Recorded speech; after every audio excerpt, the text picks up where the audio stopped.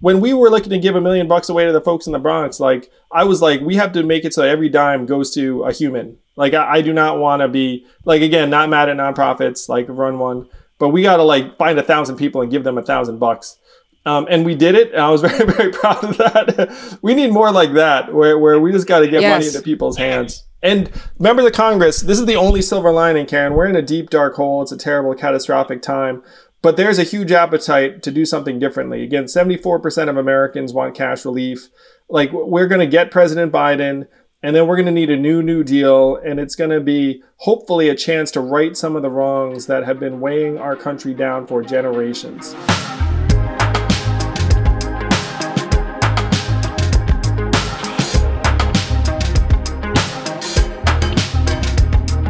Welcome back to Yang Speaks. This week, I sit down with Karen Hunter, whose radio show I visited when I was running for president.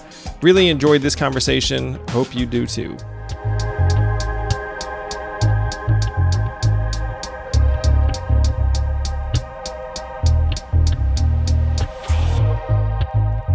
We got Andrew Yang about to come in to talk with us. Maybe he'll be mayor of New York one day. I don't know. But he's here today to talk about basic income and a host of other things that he's working on. Let me welcome back to the show our pal, Mr. Andrew Yang. Hello, Karen. Thank you for having me. It's great to be here.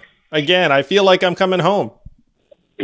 Hey, you know what? That just gave me chills and made me feel really good inside. Thank you for that. You are home, sir. You are.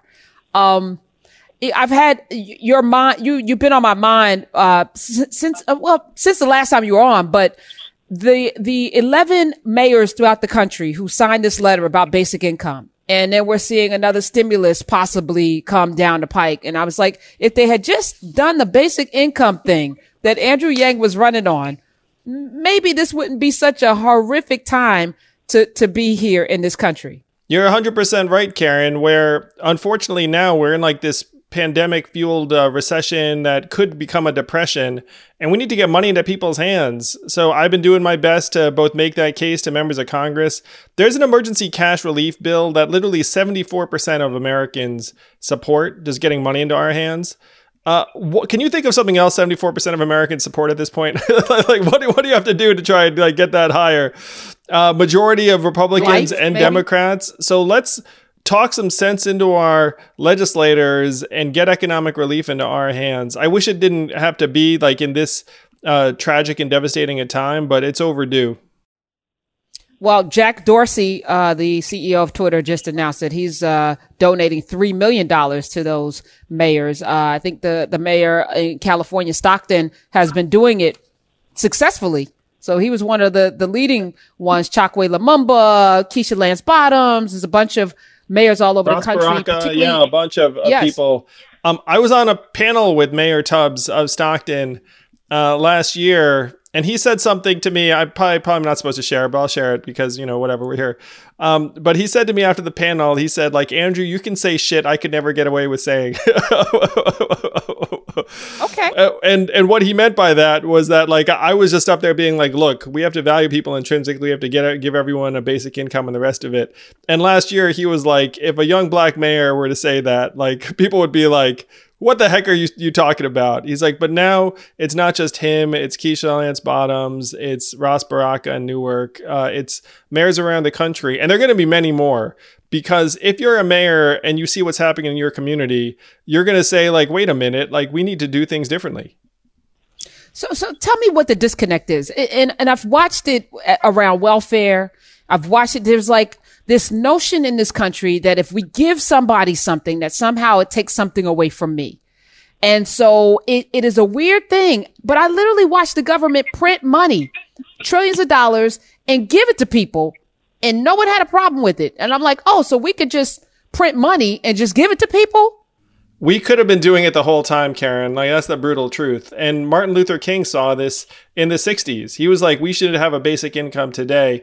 And he was killed while he was making that case. And somehow we've been brainwashed into this nonsense myth that, like, oh, we don't have enough to go around. It's been nonsense for a long time. And this pandemic has demonstrated to all of us, when push came to shove, like you just said, did we just print $4 trillion for Wall Street when they needed a bailout? Yes. Did we just print $4 trillion for big companies and to some extent ourselves, like during this pandemic? Yes. We can do it. We just need enough members of Congress to get on board with the fact that they work for us. They don't work for Amazon. They don't work for the giant companies that have been laughing their way all the way to the bank for the last number of years and decades. When you were talking about universal basic income, during the election cycle, et cetera, I was always wondering, like, where there are other places that have actually made it work. And you'd given a couple of examples, like even I saw recently that you had tweeted about South Africa is on its way to creating a floor for universal income, right? Talk about where the rest of the world is on this, because I think it's such a foreign concept to so many Americans that they think it's not possible, right? But there are precedents for this, like literally in places throughout the world. Yeah, South Africa just announced that they're going to make it happen for everyone. India is actually implementing a version of it to tens, hundreds of millions of people. Canada, they did like a full-on UBI trial in an entire town for years. And in that town, you saw better health, mental health, more people starting businesses, more people going back to school. It was beautiful. And when they found that data, they were like, this is exactly what we should have been doing this entire time. Like the data is like Indiana Jones, like Raiders of the Lost Ark, where like the data was like in some freaking like warehouse or file cabinet where people were trying to keep it from public eye. But then when they found it, they were like, oh my gosh. So there, like you said, there are examples of this happening around the world. And the most compelling example, I think tens of millions of Americans just experienced is like everyone got $1,200 and everyone liked it, loved it. Like it didn't make anyone all of a sudden being like, oh, like work is for like losers or something. Everyone just used the money. The government didn't shut down because you gave its citizens their money back, right? Like government didn't stop because we gave citizens some of their money back. Yeah, it's actually just the opposite. Right. Yeah, and it helped the economy greatly. It like reduced the poverty rate, but it also went back right into local businesses, to groceries, to fuel, to rent. And we are the citizens and the stakeholders of the richest society in the history of the world. Like $22 trillion pre-crisis. We could 100% afford this. Dr. King knew it in the 60s. He was like, we can afford this now. He was right then. It's even more true today than it was then. It's just so baffling that there's so much resistance, and it's always around this notion of laziness, this myth of laziness that will somehow, lull people into not getting up and pulling themselves up by their bootstrap.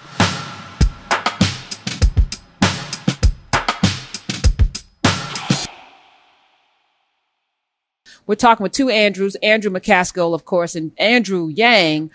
You also are out talking about police reform and cash relief. Talk a little bit about what it is you're proposing, Andrew Yang. On the police reform side of things, I looked at the data because I'm a data guy, Karen, and the data is shocking, where you're seeing cities around the country pay out over $1 billion a year in civil suits for police misconduct and brutality. And the legal standard to successfully sue a police officer is very high. So if you're seeing successful suits at over $1 billion a year, you know that the magnitude of the problem is multiple billions of dollars. And this is literally bankrupting some towns where some cop does something reprehensible and then the entire police department gets... Now, at this point, you have to look at it and say, this is a rampant problem and is like many of the problems we're talking about has been in place for years. And when I talked to a Black Lives Matter activist about this, he actually hit the nail on the head. He said, look, local DAs cannot control cops in their area. Because if you're the DA in that area, you literally rely upon law enforcement every day just to do your job and make cases. And then for you to turn around and being like, hey, bad cops, like we're going to bust you all. Like the local DAs, like, and Kamala Harris said the same thing. She was like, you can't expect the locals to do this. So what I proposed, was that you need a federal Department of Justice commission that ideally be named after George Floyd, that all their mission was to investigate issues around police misconduct. And if you're a local DA, you would celebrate because finally it would be something that's off your plate. And you know that there are issues, you know there are bad cops in your area, but you can't do much about it. And then you can just say, look, like give it to the feds, and then the feds come in. Like it's the only way that you would actually be able to address this issue, in my opinion, around the country in a real way that would actually stand up over time. Unfortunately, the feds right now is a Trump administration fed. And so there's no appetite there to actually do this with this current administration. We've never had a Department of Justice this disinterested in justice. Yeah, they might want to rename themselves, or you go with like a new one that actually gets after the people's work. There are a lot of other things that we should do. I mean, a lot of the things in the Democrats' bill were spot on around banning chokeholds and getting data. Like one problem is that if you have a bad cop, that cop can just go 3 counties over and all of a sudden get hired again. It's a situation where you actually aren't even sure the magnitude of the problem. It's one reason I went looking for the data, because police departments don't actually report how many people die in contact with police officers every year, even though they're legally required to do so, which, it's a terrible problem if like no one even knows how bad the problem is. Like that's a terrible, terrible sign in just about any environment. So there's so much work to do on this side, Karen. Certainly, I think cash relief is part of this too. And I said that would George Floyd have been there in that situation if everyone was getting $1,000 or $2,000 a month? I think that there was some issue around him needing to pay for something and like people suspected the currency, et cetera, et cetera. Like, let's just get real money in everyone's hands and then make it so that fewer people of color are having run-ins with a police for everyday interactions or issues. As you sit home now and watch as we trip into November, you're no longer running. You endorsed Joe Biden, but I don't think it's a cakewalk. I don't think it's going to be a runaway. I think it's going to be a very difficult victory. And I actually am nervous about whether or not he could pull this out. Have you been having conversations with him about the person he selects as vice president, which I think is going to be probably the most important vice presidential pick in our history? What's going to be your role in a Biden administration? Because there should be one. And give us something to hold on to, Andrew Yang, in terms of what you see happening in November regarding this election. I talked to Joe last week, and I'm really very, very positive on his chances of becoming our next president. And again, I'm the numbers guy where, the polls let us down in 2016, but the polls are pretty freaking uniform this time around, and they're even more extreme than they were last time. I think Hillary had a point in maybe a 4-point lead. Like Joe's lead is something like twice that, and the lead holds up in places like Florida and Michigan. Like according to the polls, Texas is up for grabs.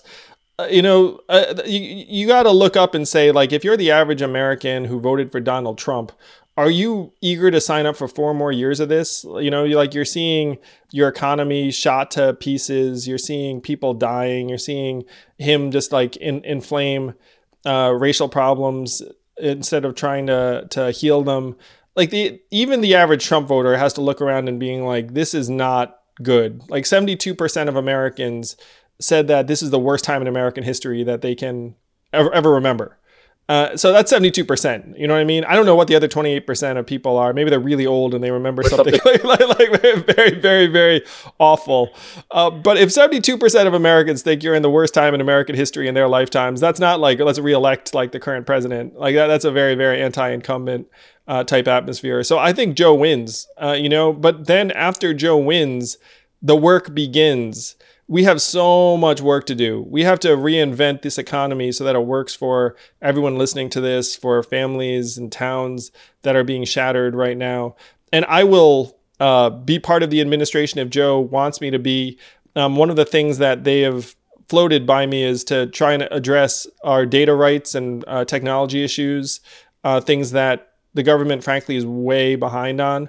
And Joe has expressed some openness and enthusiasm for trying to build up some kind of tech-facing team, and I may be part of that team. as it relates to that, when I think about how far advanced other parts of the world are in terms of protecting the privacy of individuals, particularly as it relates to our privacy from our tech providers, put it into perspective what we sort of are giving away without any modicum of regulation here, or without legislators who really understand technology. Yeah, we're giving away in dollar terms hundreds of billions of dollars a year. Like if you look at Facebook and Google, Facebook's revenue is $70 billion a year. Google's $160 billion a year. That's almost 100% advertising. And so they're making all that money based on selling and reselling our data to advertisers. And we all have had the experience where you leave Facebook and the ads follow you around. You know, you have some kind of Facebook conversation about a beach vacation and all of a sudden like Aruba ads are being shown to you like when you're on a totally different site. So that's eerie and spooky. And number one is like, we're not seeing a dime of that. If our data is worth 200 billion a year plus, like, why are we not seeing a red cent? So that's messed up. The fact that our preferences and opinions are subject to so much of this interference, some of it which may be corrupt or even foreign or ideologically extreme, like that's a mess.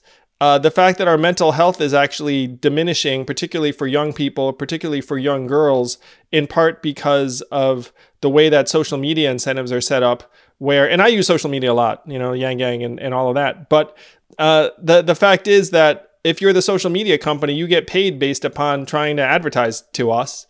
And so everything you do is going to be designed to try and maximize engagement and snap streaks and the rest of it. And so if you're a 14-year-old girl and, you're getting cyberbullied or whatnot, or being subject to various negative influences, like there's no counterweight within that tech company to try and look out for our kids. It's all about what the advertisers want, like how they can make the most money. So it's bad for our sense of self, our humanity, our pocketbooks and wallets, our democracy and our mental health, what's going on right now with our data.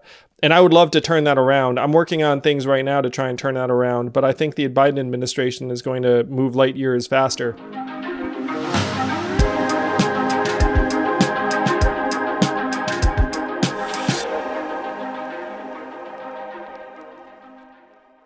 This podcast is sponsored by Helix Sleep. I've always been a mattress guy because I figured if I'm going to do something for up to 8 hours, maybe I should do it right. And Helix Sleep lets you do it right by sending you one of 20 unique mattresses that's tailored for you. I took the Helix Sleep quiz, takes only a couple minutes, and I was matched with a Helix Dawn mattress because I wanted something that felt firm and I sleep on my back. That mattress is exactly what I needed, but strangely enough, my kids now seek out that mattress in the house and want to sleep on it even though I did not order it with them in mind. If you have a high quality mattress, it is a game changer, a huge difference maker. Don't take my word for it. Helix has been awarded the #1 mattress picked by GQ and Wired magazine. It is even recommended by multiple leading chiropractors and doctors of sleep medicine as a go-to solution for improving your sleep. Helix is offering up to 30% off all mattress orders and 2 free pillows for our listeners. Go to helixsleep.com/yang. That's helixsleep.com/yang. This is their best offer yet, and it won't last long. With Helix, better sleep starts now.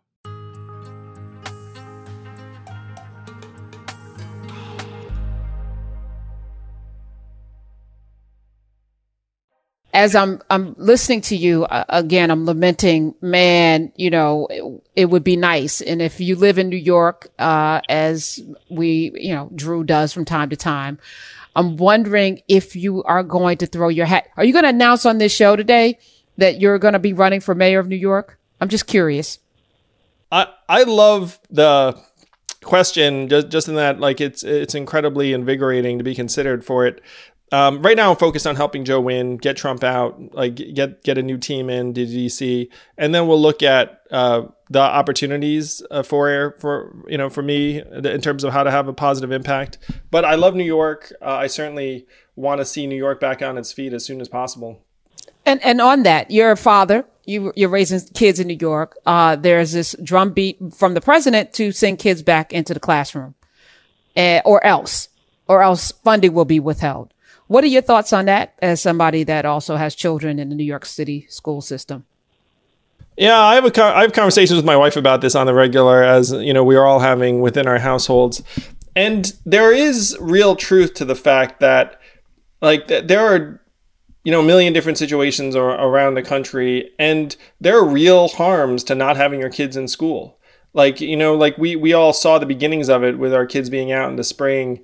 And if you have that at home time compound in the fall, like some of these kids will be significantly behind, and their development will be, you know, less than what you want it to be.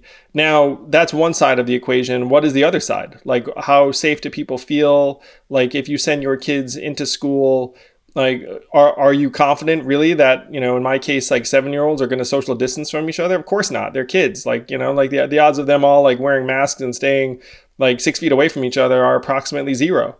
So you have to look at that at the other side and say, okay, like, you know, what are the health concerns?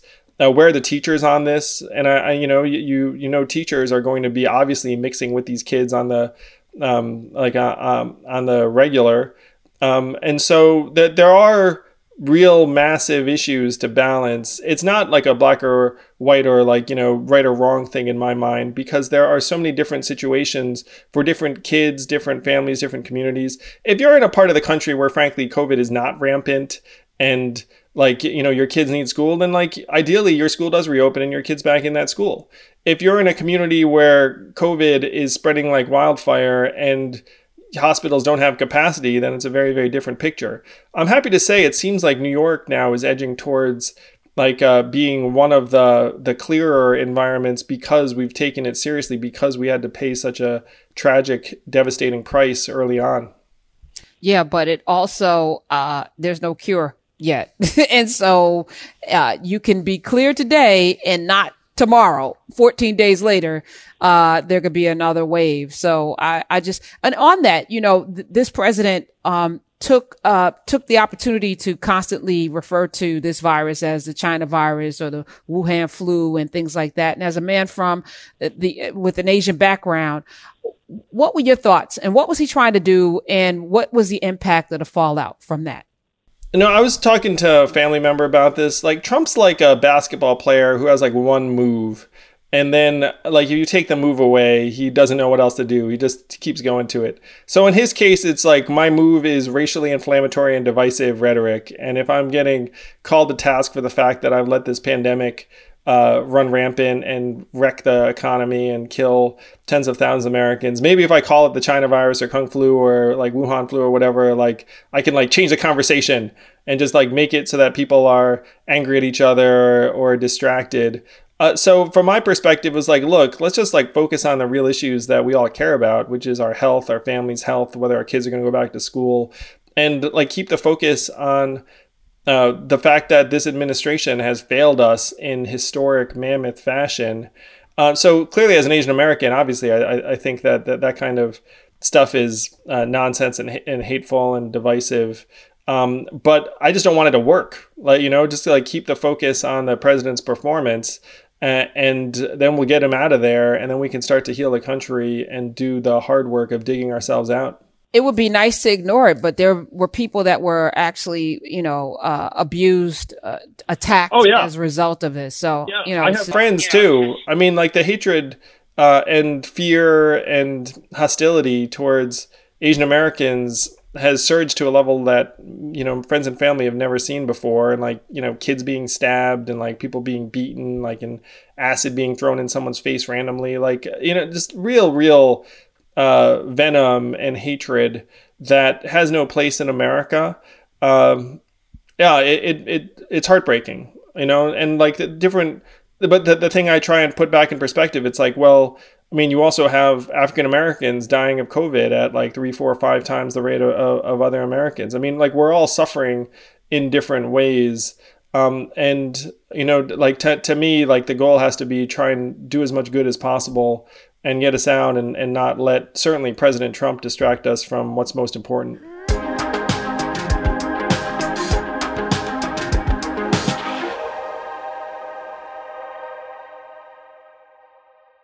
So now what? I wait until November. I just feel on some level not helpless because, as long as we have breath in our body, we can make a difference, whether we're talking about our community and in our own backyard. But it does feel like it's a waiting game to November to see what happens, because as long as that man is in office, pardoning folks guilty, abusing the power that he has been imbued with. And it's disgusting, as a student of history, to watch this man abuse that office in this manner. I just feel like we're in a holding pattern until November. Oh, Karen, there's so much for us to do between now and then.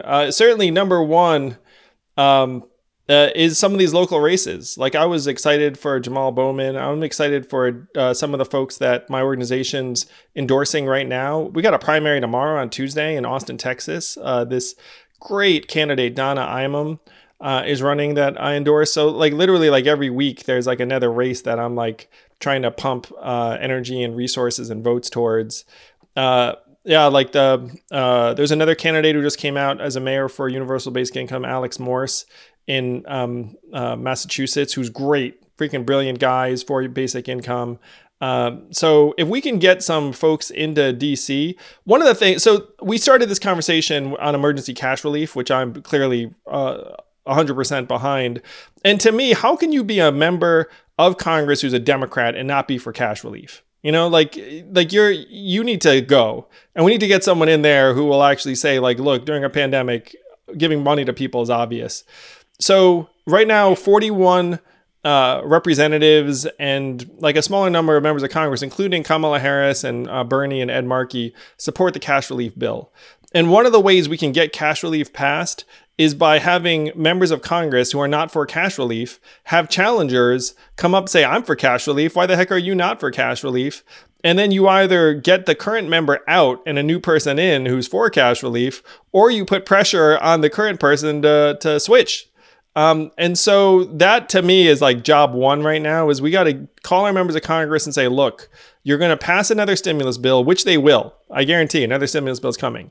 You got to get more of it for the people, for us, for the humans. We do not care about the megacorps. They can go into bankruptcy for all we care. Like I care about myself, my aunt, my friends, my neighbors. Get us the money. And so we need to make that case. And one great way to make that case is by like supporting people who are for it. And if you're not for it, you need to go. So that's immediate. Another thing that we can do is just lend a hand. Like thanks to some people like Jack Dorsey, like my organization's given almost $7 million in direct economic relief, including $1 million straight to 1,000 families in the Bronx earlier in the spring. I can't believe it's summer now. That's crazy. So we need to just lend a hand because there's so much suffering, so many people, and we can't wait until DC gets its act together. Like we just got to do everything we can to put people on a better path. When we've been giving this $250 or $500 or $1,000 to people, Karen, tears of joy. It's like it's incredibly invigorating and saddening at the same time that there's so many Americans that if you gave them $500, it would be like the difference between eating and not eating, or being able to feed their kids and not feed their kids. So anything we can do to help on that side, we should do. And for what it's worth, Andrew Yang is very positive. Tell people how to participate in that. Oh, I would love that. So our organization's website is movehumanityforward.com. We've given $7 million in direct economic relief. Any money you give to us, we're going to turn around and give to someone in need. Hopefully we can get up to that $10 million level pretty quick. But the need is so vast. You can also request help at that website. So if when you're listening to this and you need a hand, you can put your name down. It's pretty quick. We do have a massive waiting list now. So no promises, but if you need help, please do just put your name down. And if you can provide help, give what you can and we'll turn it around and give it to someone else.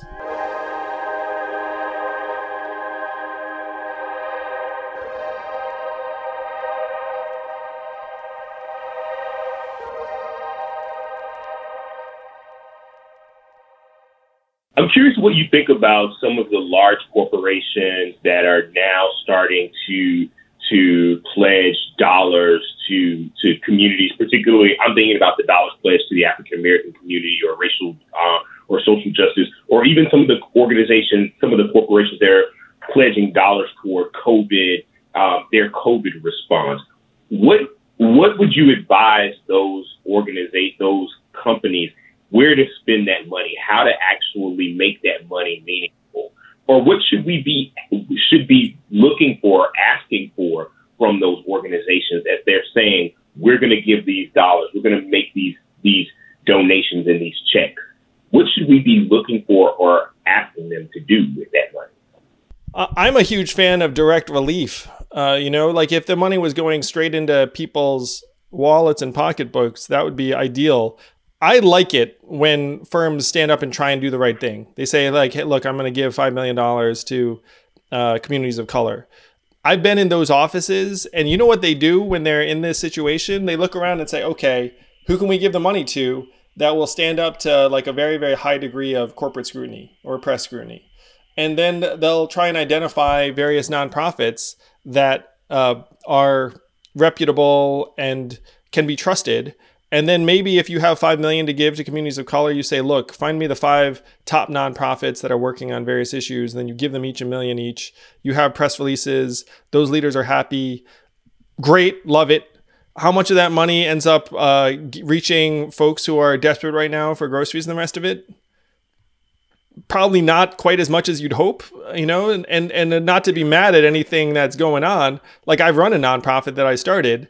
If you gave us $1 million, we'd be incredibly grateful. We'd do great stuff with it. We'd pay our people first, obviously, because, it's not like these nonprofits are swimming in resources necessarily all the time. So some good work would be done, but there'd be a lot of people that would never see a dime of that. And so it's a different type of challenge. But if you're a company, you feel like you got to go to a name brand partner.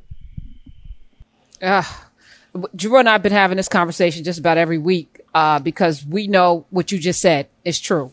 And we need to do more of what you're actually doing. Move humanity forward.